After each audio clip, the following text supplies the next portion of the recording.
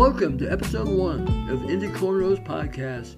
My name is Tom Lewis, and I am very excited to get this podcast rolling. Make sure we're covering everything that has to do with the Indiana Pacers.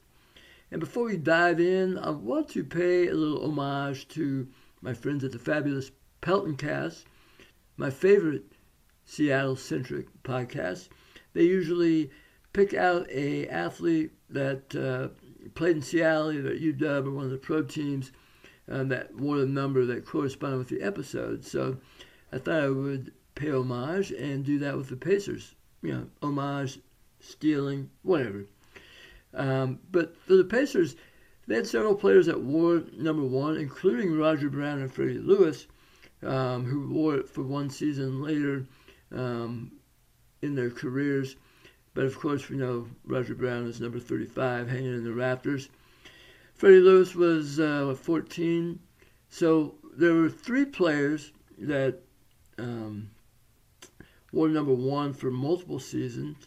Stephen Jackson, Captain Jack. Dante Jones, always entertaining, at least off the court, because the man could talk. And, of course, Lance Stephenson. So other guys I would think about was, our old friend Jarrett Jack. Jump past Jarrett Jack. But he was only here for a short time. So if I was going on those 3 guys who wore the number the most, I'd have to go based on impact on the franchise. Of course, not all of it was good, but also the level of play.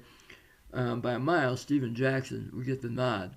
But I always thought it was funny that in hindsight, I have a feeling Dante Jones kept winning number 1 just because Lance probably wanted it while he was here, while they were both on the team. And the year after Dante left, Lance gobbled it up for the next several years. So anyways, that's episode 1.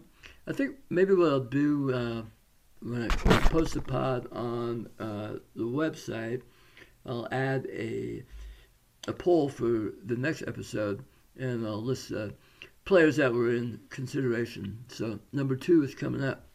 Not a lot of Hall of Famers on that list, but some interesting names nonetheless. So I'll add that, and I'll let the readers at Indy Cornrows have a little say in who we should honor with the episode number. All right, so let's get on to episode 1. Of course, we can't start anywhere but with Caitlin Cooper, great writer at Indy Cornrows, covering everything, and publicly I have to give her high praise for all of her work this summer, covering the off-season. Not only her normal deep dives into the technical stuff and all the additions to the franchise, but just covering all the news. I've been on a crazy track with travel baseball and college visits with my oldest son, and I am one of the great first base coaches in all of baseball, any level, MLB, college, travel, Little League, whatever. But it hasn't given me a lot of time, and Caitlin's been there covering everything for me, so I really appreciate it. So without further ado, let's bring her on the pod.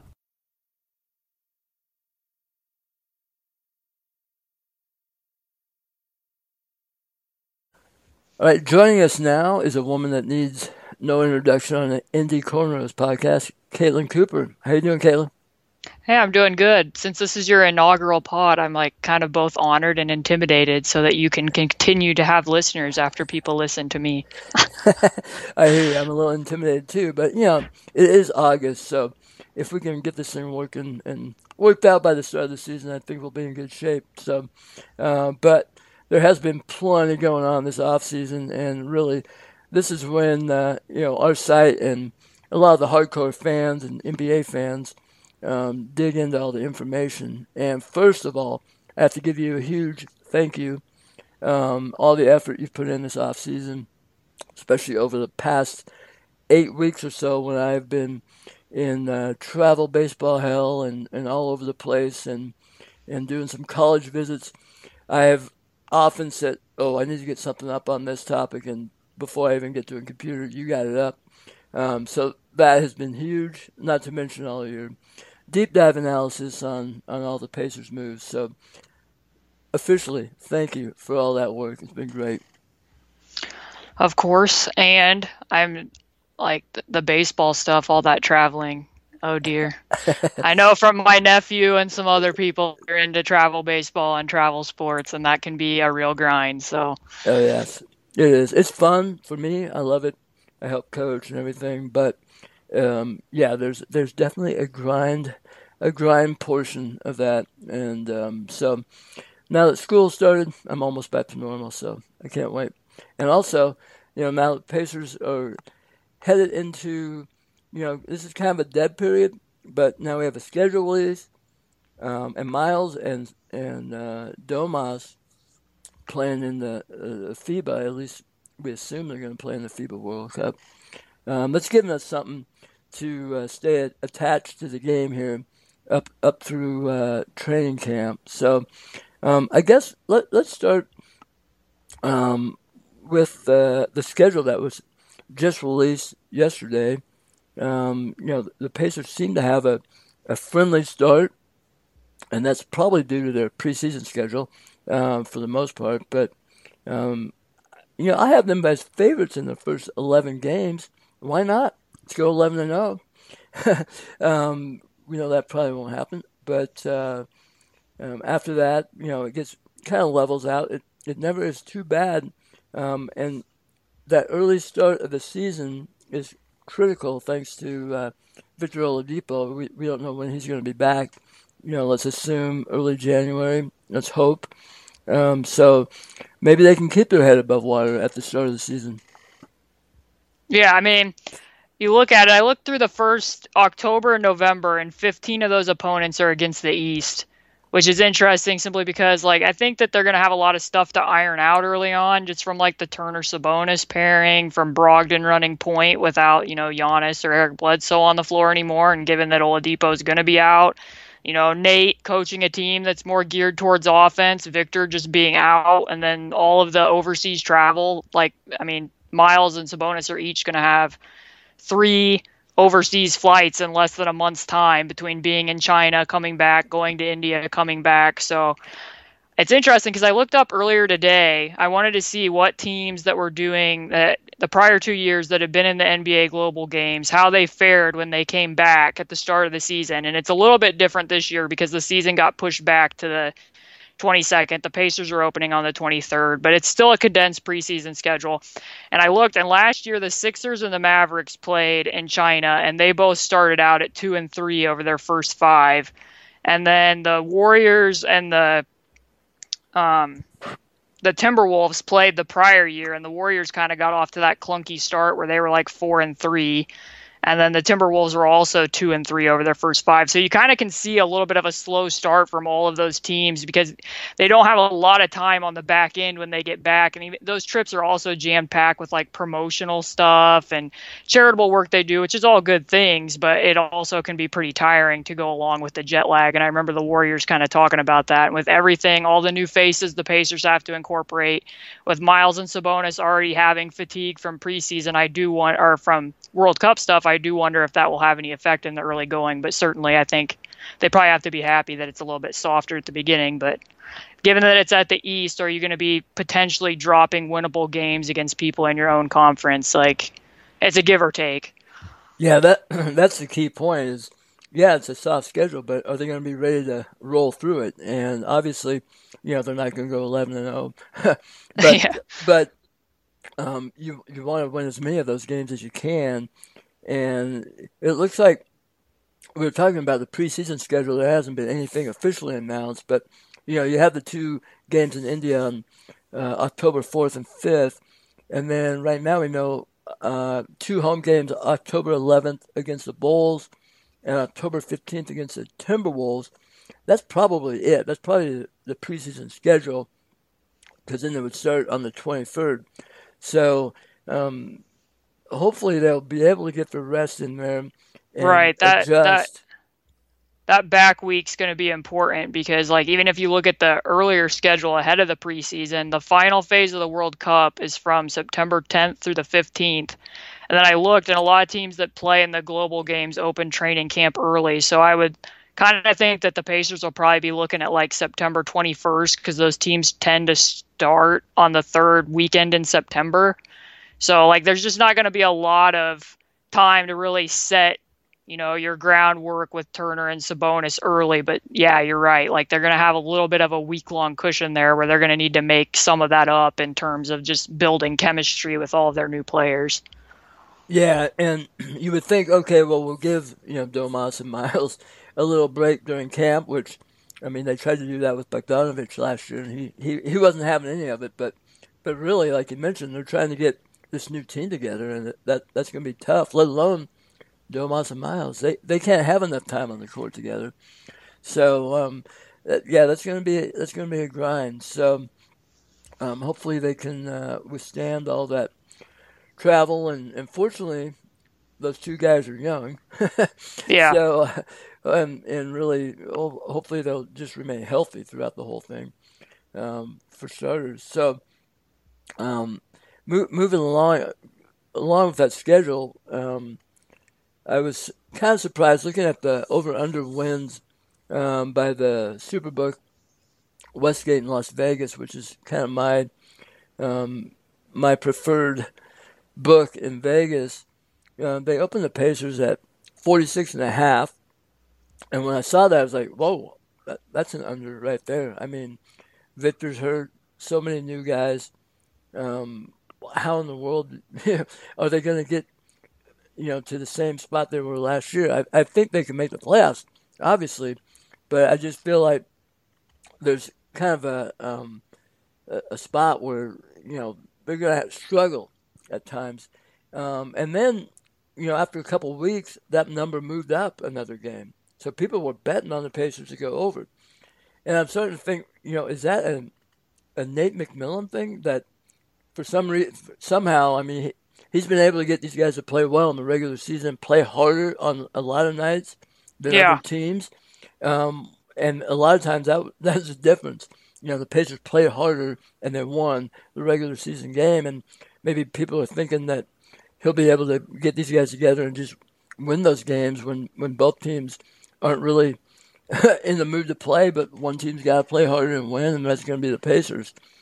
Otherwise, I don't know. I know, having read your stuff and heard you elsewhere, talking about this team kind of having potential for a higher ceiling, but also a lower floor, kind of, how do you feel about that number at 48? And also, why do you feel that lower floor, higher ceiling with this squad? Right. So, yeah, I mean, I would lean towards the under. I've seen a lot of people not a lot. I've seen some people penciling in like the top 4 in the East. And I'm not saying that it can't happen. I'm just not ready to go there until I just think there's so many unknowns between like some of the things I mentioned, Turner and Sabonis and, Brogdon stepping in as a point guard while Victor's out. But like, as far as the higher ceiling, lower floor, when I first wrote that about TJ Warren, I was he was one of the first pieces that got implemented. So I was kind of comparing him to like Thad. And what you said is true. Like so many nights last year, Thad kind of set an effort standard, and Nate McMillan, by extension, as a coach, sets that effort standard. And you could just count on a lot of times that, yeah, they were going to play harder than the other team and that they were going to have the defensive identity that they had. And I'm not saying that's going to go away, but I don't know with all the new pieces if you can count on that night in and night out. But if TJ Warren's shot holds and a lot of the other pieces they have more spacing on the perimeter at least, or at least the option to, if they want to play TJ Warren at 4 sometimes, if you're looking at a direct comparison to him and Thad, that you have a little bit higher ceiling in ways that you didn't see last year in the playoffs where, the Celtics were really 2-9ing off of Thad. They were really crowding into the center, and there were times where Sabonis is seeing 2 goalies when he's trying to roll down the lane, or when Miles is getting cross-matched. And that's no knock against that. He has tons of strengths, but that's just one thing of, was this team that was here the last 2 years that, 2 seasons ago, that was probably one of the most fun Pacer seasons that I can remember in recent memory. But had they just capped out what they could actually be? I mean, I know there can be some arguments that, if Victor had played in that Celtics series, and I'm like, maybe, but they were struggling against teams that were switching, even before he got hurt, they were struggling to crack the century mark earlier in the year against Houston and Philly, and they weren't even running great switching defenses at that point in the season. And I hadn't seen a lot about how they would deal with traps with Victor, so just, I understand that they were ready to, trade in a little bit of defense for offense, and maybe they're trusting in their overall defensive system between Nate and Dan Burke that, hey, maybe we'll see some growth from TJ Warren in the same way that we did from Bojan Bogdanovic. I mean, he wasn't regarded as a strong or even passable defender in Washington or Brooklyn. So that's kind of where I'm judging it at until we actually see it in action. Yeah, absolutely. I think you're right on point with that because it seemed like, well, especially with Thad last year, it just anytime he made a three, it was like found money in your pocket, and that kind of got frustrating because teams obviously just played to that.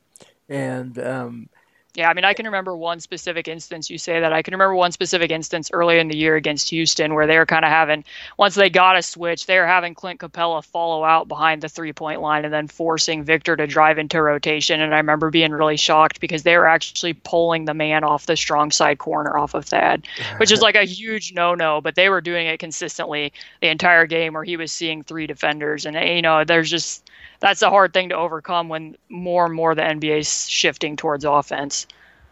Yeah, absolutely. And like you say, that team got about as much out of those guys as they could. I mean, Collison, he retired. Yeah. and Bogey played well. Maybe he was a little fatigued at the end of the year, but I don't know. That guy's just a machine. And I think, it just got to a point where when you're playing a good team that knows, that can game plan and focus on guys directly, in a series, that, maybe that's how you can slow him down because you know what to do. And so love Bogey and everything, but like you say, I think we kind of got the most you could get out of him as well. So, now they're bringing in guys, and it's a completely different dynamic. When they brought most of those guys in 2 years ago and a couple 3 years ago, it was all about flexibility. Right. Because, they didn't know exactly what they had with Oladipo and Sabonis, and they got these veteran guys who they knew who could play, and then they'd be available at the trade deadline to help rebuild or build around Oladipo possibly. But then they played so well, no one wanted to get rid of them. And then, they brought it back and let's ride again. And you're in the same situation where, they could, at the deadline, do the same thing, but then, Victor gets hurt and that messes everything up. So, it's kind of hard to say Kevin Pritchard had this grand plan and got to where he is now. I mean, things have just been happening, and the best thing he did was have a roster that was extremely flexible. So now he gets to a point where this summer, we see all these changes, and they went hard after Brogdon and kind of are treating him as their premier guy, bringing him in and locking him up. And so now we got guys who are going to be here for a little bit. They're a little younger, can score, do a little different things, but that's where the ceiling gets a lot higher for these guys.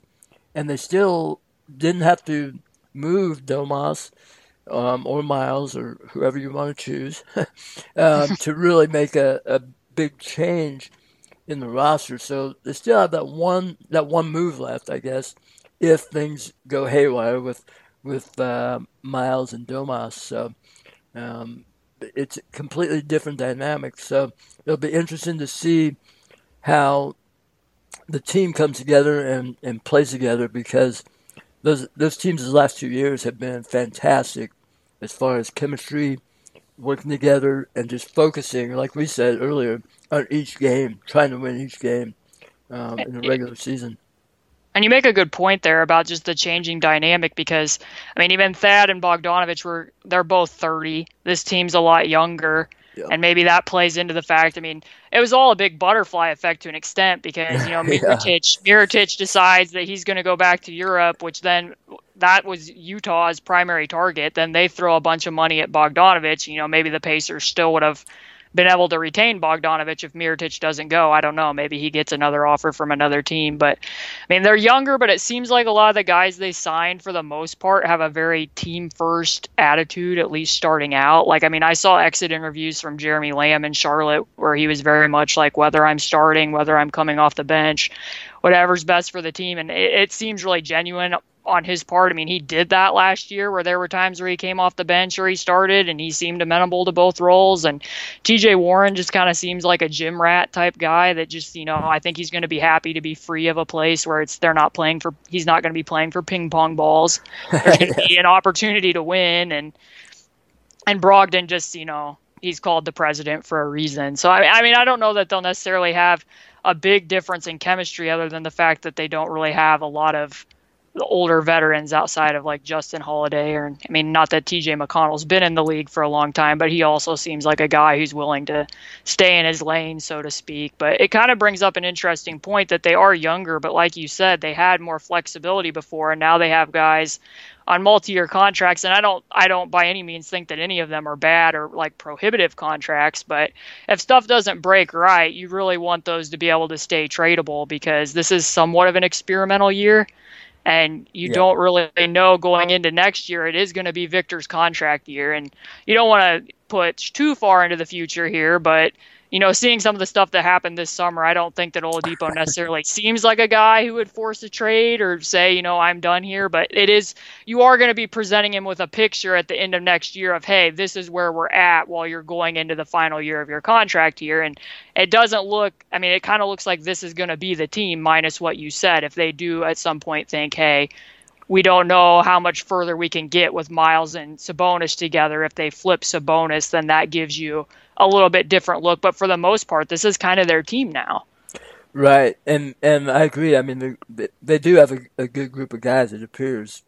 But when you talk about Oladipo, nothing will surprise us, right, at this point. So you got to assume that they're going to be doing everything to lock him up.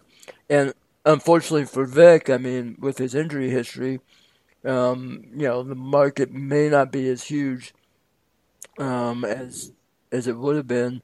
But, if he comes back and shows he can play, a la Paul George, then it's not a problem. But I have no doubt the Pacers will max him out unless, he just can't play again. So they will have that advantage. But, like you say, he's got to see those parts around him. As Paul said, he didn't have any help, which, one thing that helped the chemistry of that team that was expected to win, I think their over-under was 31.5, and as you said, it was one of the most fun seasons ever. But, Paul Lee saying he needed help, didn't have any help in Indy, and Thad Young and Miles Turner were sitting there going, "Oh, hey, Paul, I'm over here," and they never said it, but their body language did, and that was a little driving force with that squad, which was nice, and it was good to see them have some success that year. But speaking of contracts, now that you brought that up, Domas Sabonis extension. What are your thoughts on that, getting that done before the start of the season? I actually think it's pretty important that they do it because, I obviously was a proponent. I wanted them to start looking at Turner and Sabonis last year just because I knew, Turner was going to be extension eligible and Sabonis was quick to follow. And I think they needed to know what they had in that lineup. I don't really, even going back to last year, I would have liked to, especially after Victor went down, I would have liked them to test that out at least against certain matchups. They played the Pistons 3 more times after the trade deadline. And you'd kind of like to be able to say, hey, on these certain nights, if we really have faith in this pairing, like they're posturing now, hey, we're going to run Miles and Sabonis together on these certain matchups so we can at least see them against starters. Kind of rearrange those minutes a little bit because so far they closed, I think, 2 games together last year, one against the Thunder and one against the Bulls. And that worked out somewhat because of what matchups are out there with them and that OKC, for whatever reason, didn't choose to cross match that, and they had Steven Adams out pulled beyond the rim for I don't know what reason. But regardless, I would like to see them experiment with that, because now, they're going into it somewhat blind here into the start of the season, and they're hoping that it works out. But if they don't get an extension with Sabonis, they're going to lose somewhat leverage with him in February with other teams, because other teams are going to see, well, he's going to be a restricted free agent. And if you had come to the table earlier, we could have either you could have locked him up and you would have traded him to us, or if you would have moved to this last year, then we could have negotiated with him ourselves. So I think I saw a quote last week from Sabonis coming out of Lithuania that he was expecting to get an extension. And I know Kevin Pritchard has said it's a priority, and I think that's going to be a good thing. I mean, absolutely. From Sabonis's side, it's kind of interesting because, maybe he looked at Victor last year and thought, hey, if I kind of just want the security up front, injuries can happen and I'm happy here, so I want to get this extension done.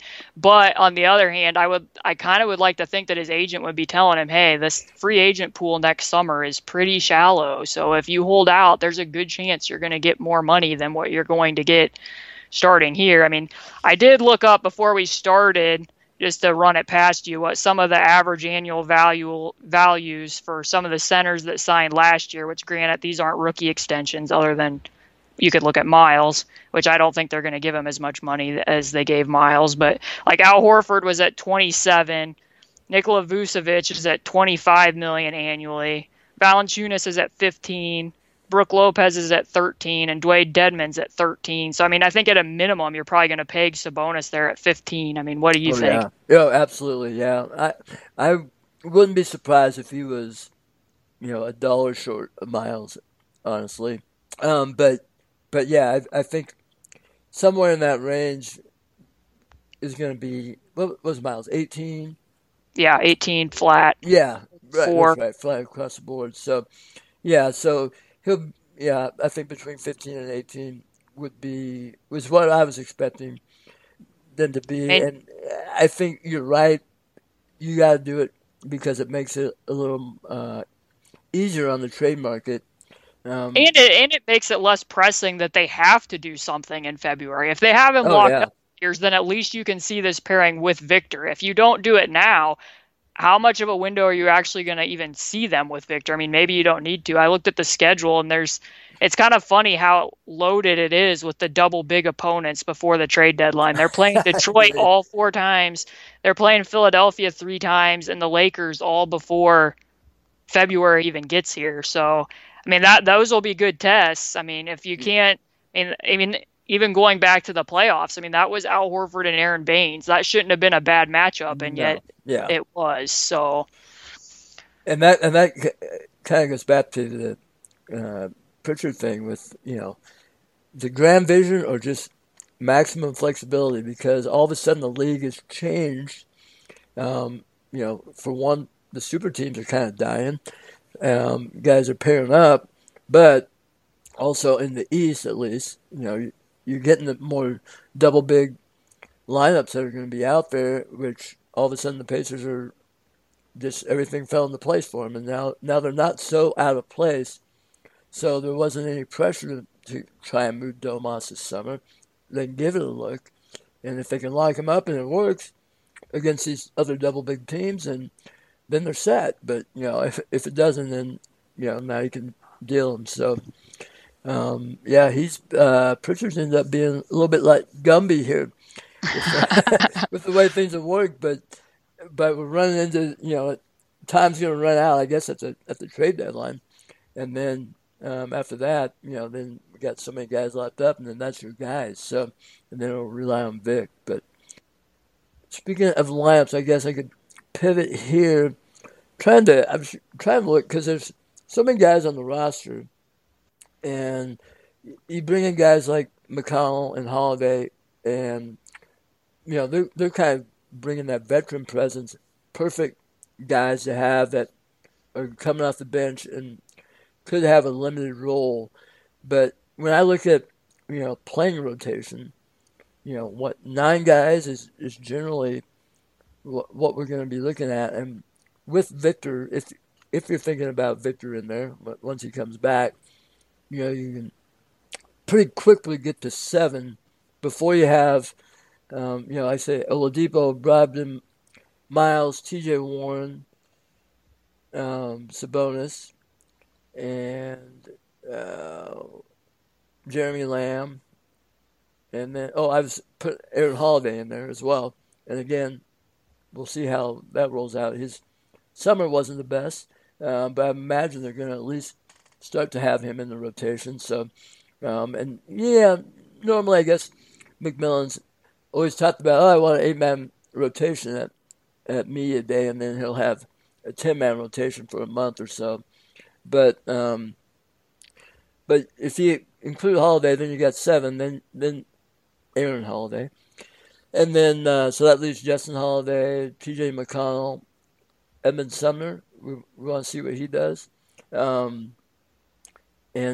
T.J. Leaf. What are you going to do with T.J. Leaf? So, and Alize Johnson. Who wouldn't want to see Alize Johnson in there for a little bit because he's such a different type of player. And I guess it may go to matchups, but what do you see that playing rotation falling out? I mean, it's kind of going to be interesting to see what they do with TJ Leaf's final year of his rookie deal here in October when that's due. I mean, I could see TJ having a similar role that he did last year, really, when you think about it, because, I mean, it sounds like they think Goga's ready to go. I've watched probably, 3 games of his. I mean, it's kind of hard to track those down, and I've liked what I've seen. Yeah. So, and I didn't even mention him earlier, but yeah, he's obviously a factor.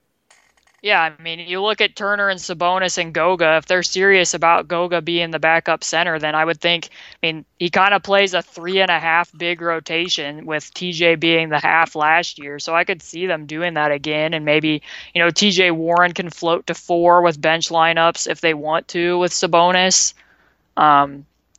Jeremy Lamb's the person I would expect that will slide to the bench when Victor comes back, just because, I think the area that he grew the most last year with Charlotte was his ability to attack switches offensively, which is an area that the Pacers are lacking. I think they'd want a person like that on the floor. I kind of expect that they'll stagger early in the season, Jeremy and TJ, quite a bit, just because both of them can go get you a bucket in that regard, and they don't have a ton of those types of people. Especially with Victor being out, where you can toss the ball to him at the end of the shot clock and actually get a shot. That isn't really Brogdon's game necessarily, at least creating a shot off the dribble, like a jump shot. But it is going to be tough. I expect there'll probably be camp battles between Sumner and Justin Holiday early for that backup 2 spot, at least in the early going of the season until Victor gets back. And then after that, one thing I'm kind of intrigued by is Doug McDermott. Justin Holiday brings a little bit more defensively than Doug McDermott does. So when Victor gets back in January, what are you doing there? Because Doug McDermott's owed $7.3 million. Is that money going to sit on the bench so that Justin Holiday can play at the 3?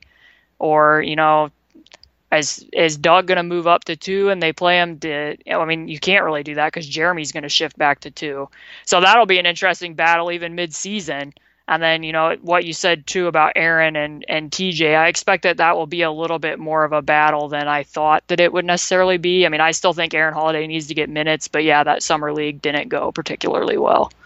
So, he needs to work on his decision-making. And I did write a little blurb about this earlier in the summer where I'm kind of interested by the dynamic that him and Justin being on the floor together will have, because Justin – shoots 10% better from the corners than he does above the break. That's really where, he leaves his stamp. And that's an area where Aaron kind of has a blind spot to finding those shooters. When he gets the ball, he's very shoot first, but will he be more cognizant of that when it's his brother on the floor? I think that could have a positive effect for both of them. So I'm kind of be interested to see if that impacts Edmund's ability to crack into the rotation, if he'll still see minutes at Fort Wayne, or how that's going to play out. I expect that Alize is probably going to be with the Mad Ants for most of the year, but I'm glad they're at least giving him another look to try to earn a spot going into next year by the fact that he already has his foot in the door this year. And I think Justin Holiday won't have a problem telling little brother, dude, I was open in the corner. You got to get it to me. That's my spot. So, first of all, I went to UW. I'm a huge Justin Holiday stan, I guess. So, and he was a guy that came at UW. He's the oldest brother, They had him. They were on him early. They got him, and everybody assumed the reason they were really recruiting him was because they wanted to get Drew Holiday, and that was part of the recruiting pitch. But obviously, Drew went to UCLA, but Justin was unbelievable. He's just a dog. He's always plays hard, and the fact that he made it into the NBA, I thought was awesome, and kind of not surprising, although he didn't really have the NBA skill set. But now in the DN3 era that we're in, he's found his way and he's stuck, and I can't wait to see him play because I know he's going to just bring good energy and be a guy that needs to be in the mix somehow with this team. But again, like you say, that would be at the cost of Doug McDermott. So hopefully Doug will figure things out. I mean, he was pretty good on the road last year shooting the ball, and hopefully he'll get over into the out of the St. Vincent Center into the field house and get some shots up before the season, so he can get that, be that Kyle Korver type guy. Yeah, he definitely brings good off-ball movement. He's definitely a great cutter, knows where he needs to be. Those splits between home and away were very strange last year, and then then the playoffs happened, and it wasn't really a great. I mean, there's going to be a lot of teams that aren't going to be a great matchup necessarily in a playoff situation because he's not going to be able to do anything against a switch particularly, and then at the other end, that Boston kind of targeted him quite a bit until the point where Nate pulled him from the rotation, but. Yeah, that's something I'm going to keep my eye on midway through the season next year. Yeah, I felt like he was definitely, obviously you could see where he could be a useful part of the rotation and be an impact player if he could get if he took 5 shots a game, knocked down 2, in those minutes off the bench, that'd be great.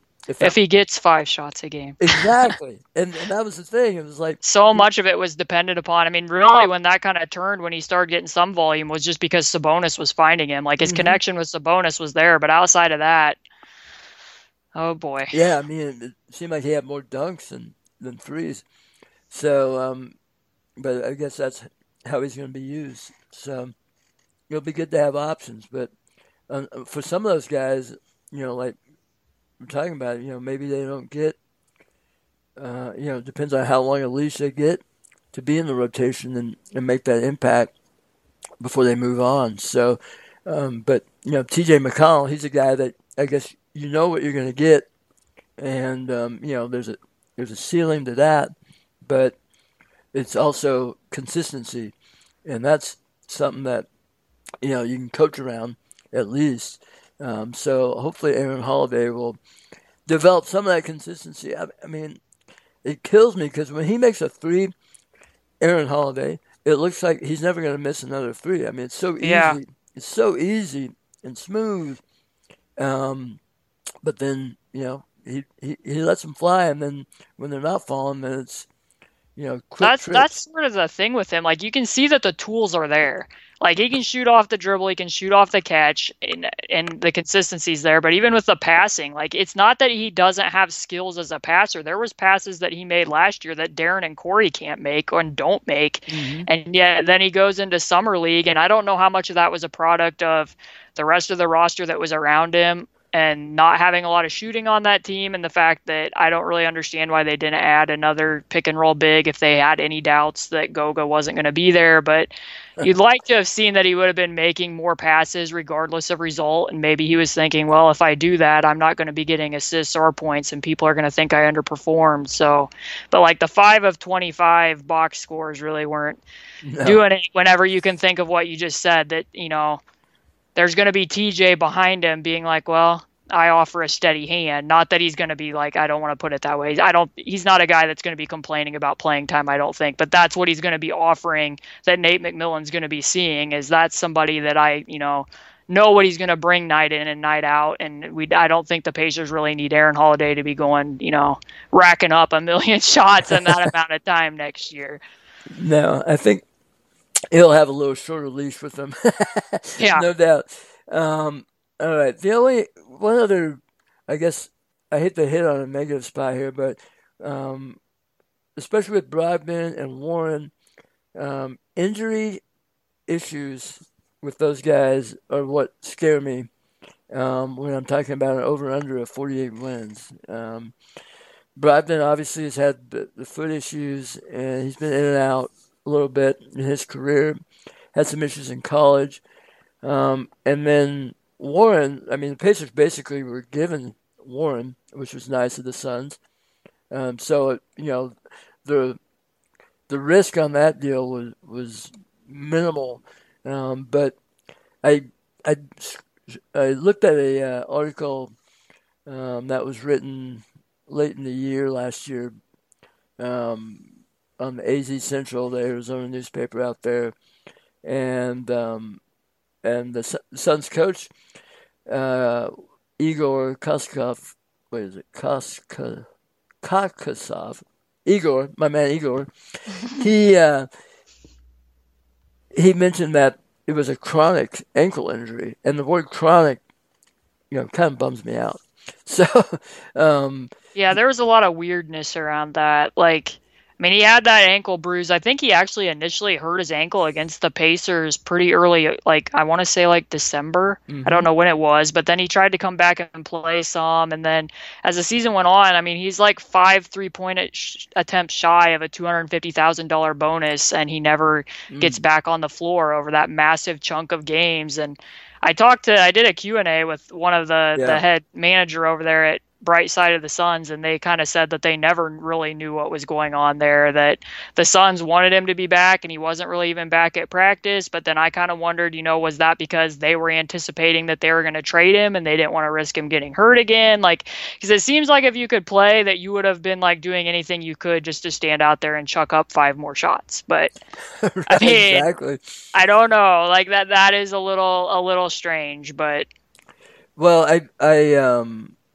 the article I saw, I think he was at a point where he had missed the last 22 games and was hopefully getting close to getting back, which didn't really happen.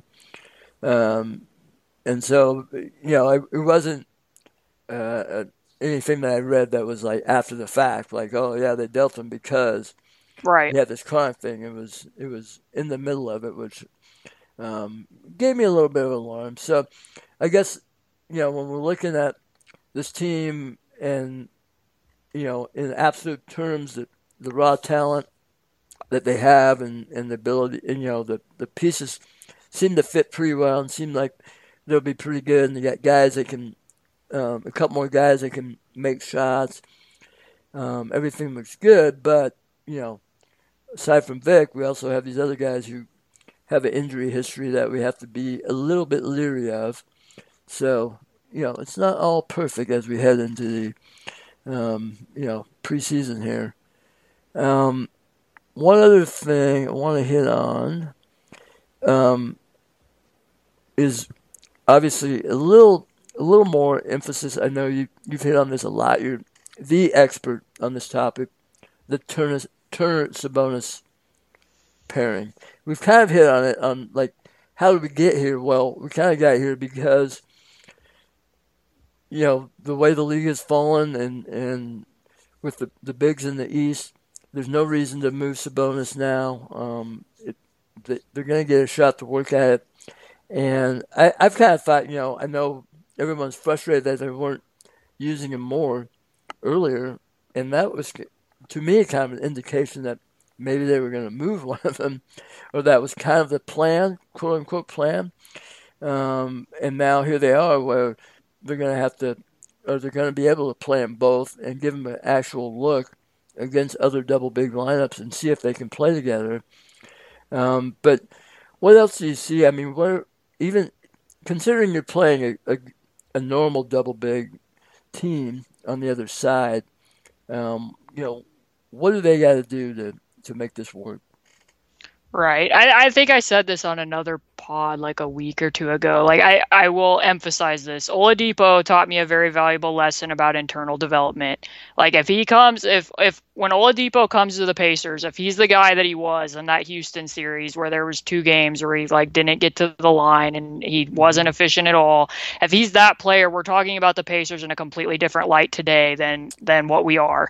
So if Sabonis and Miles both have really good summers, and Sabonis can come back and he's stepping out comfortably and can hit some threes at a respectable clip. And Miles's workouts with Kevin McHale, there's returns from that, and he can attack a switch against a small. Then we talk about this a little bit differently. But even if those specific things don't happen, which that would make it, I think, a lot easier for Nate McMillan if there was just those individual improvements. But even if those things don't happen, just looking at what went on last year, Miles in particular, like if they are being cross-matched or if they aren't, like if it's just a double big lineup, as you say, instead of just stashing him in the dunker spot, I'd like to see that they're willing to let him go out to the corner. He attempted less than 23-point attempts from the corners last year.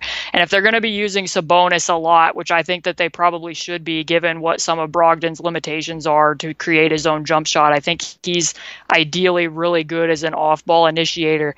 Use Sabonis as more of a hub where he's either connecting with DHOs or you're using him in pick and roll some where he can connect both sides of the floor in that way, then you really want Miles to be able to step out to 3 where that spacing is going to be there, because the difference between Brogdon and Deron is Brogdon is way more of a driver, whereas Deron was a lot more east-west with Miles. Mm-hmm. So you kind of want to get some of that spacing. I'd also like to see that they're setting, higher screens rather than last year. Sometimes you'd see them with Deron where they'd both be at the elbows, and that wasn't really helping Deron, who already struggles to get downhill momentum, and that would also open the floor up a little bit.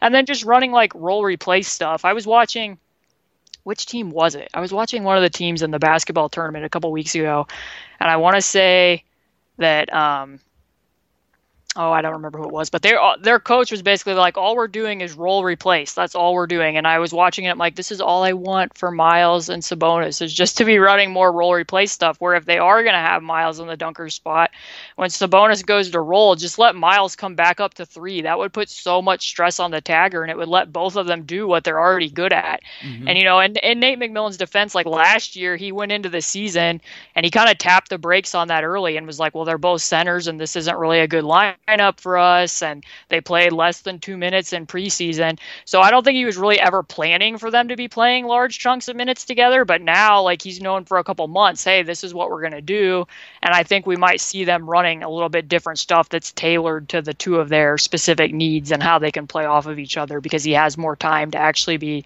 fleshing that out than he did a year ago. So that's just a few things. And then just Miles in general, like I'd like to see him grow and where he needs to stand a little bit more. That seems really rudimentary, but there's times where, Sabonis is rolling and he like flashes middle, or Sabonis is posting and he drags his man to the opposite block. And, he's still really young. So there's time for him to grow in some of those specific areas, but that really cramped their spacing at times. And that's not a Nate McMillan problem. I mean, some of those were when the plays break down, and it goes back to what Kevin Pritchard said at the end of season presser. Good players figure it out. Like when the plays break down, they just need to figure out how to play together, and maybe with more time in a summer to actually prepare for what they're doing, that happens. But if it all stays exactly how it was last year and we see more of what was going on in the playoffs last year, I would be bearish about it actually working out in the long term. But there's just a lot we don't know right now. Yeah, absolutely. And, both these guys are young and still developing. And while we're concerned about this international play that they're involved in, maybe it'll be, something that pushes one or both of them to another level. Getting that extra time, playing against other players, playing against their peers, and being put on the spot in a different situation. Maybe that'll be something that helps spur that development. That's an interesting one, because like Valanciunas and Miles are like not remotely similar players, but at the same time, like it's going to put Sabonis in the position that he has to be guarding 4s. Like that's what Lithuania, the few clips that I've seen, that's what he's been having to do. And then with like Miles, mean, he had a pretty ancillary role on Friday, but the one thing that he is, like, I think he's going to be the starter for Team USA. That's what it looks like right now. So he's going to be getting reps this summer against Jokic if they play Serbia, Gasol if they play Spain, Valanciunas and Sabonis if they were to meet up with Lithuania. Gobert's going to be there. Like, Baines out of Australia, you to get another rematch with that. Like, that's a lot of imposing big men that he's going to get an opportunity to be at least guarding against, even if he's not super involved offensively, which it looks like they're going to be playing a little bit more through Donovan Mitchell and Kemba rather than they're basically just using Miles as a screener most of the time. In the brief minutes that he got, he didn't get to play a lot because they were playing all the centers, but yeah, in that regard, it should be good for both of them, just the experience that they're going to get against other top-tier talent. Yeah, exactly. And I know, and watch a YouTube video of first scrimmage they had, and Miles, at least in the first part of it, he was rebounding like crazy. I was like, oh, this is great. Then watching the scrimmage on the game the other day, it was the same old, didn't quite get that ball or even get close to that ball that maybe you could have. There's a little bit of Bagley and Jaren Jackson targeting him in the post a little bit too. I mean, there was even one play where it's fronting Marvin Bagley. I was like, oh no. Yeah, so work to do, but we'll keep hoping for the best on that. All right, well, I think we made it through episode 1. Caitlin, I really appreciate you giving me all the time and all the knowledge, and there's much more that we have to dive into here. Hopefully I can get you back on as we get through the off season and get this season started. Yeah, thanks for having me. And listeners, this is Tom's podcast. So if you didn't like listening to me, then there'll be more opportunities. There'll be other guests, I'm sure, at some point. No, absolutely. It'll be me. They'll be clamoring for you and saying, get somebody else in there. No, but I appreciate the time, and obviously we will be in touch. And Pacers fans, you can read all of Caitlin's good work on IndyCornrows.com. There's much more to come. Enjoy. Thank you again, Caitlin. Yep.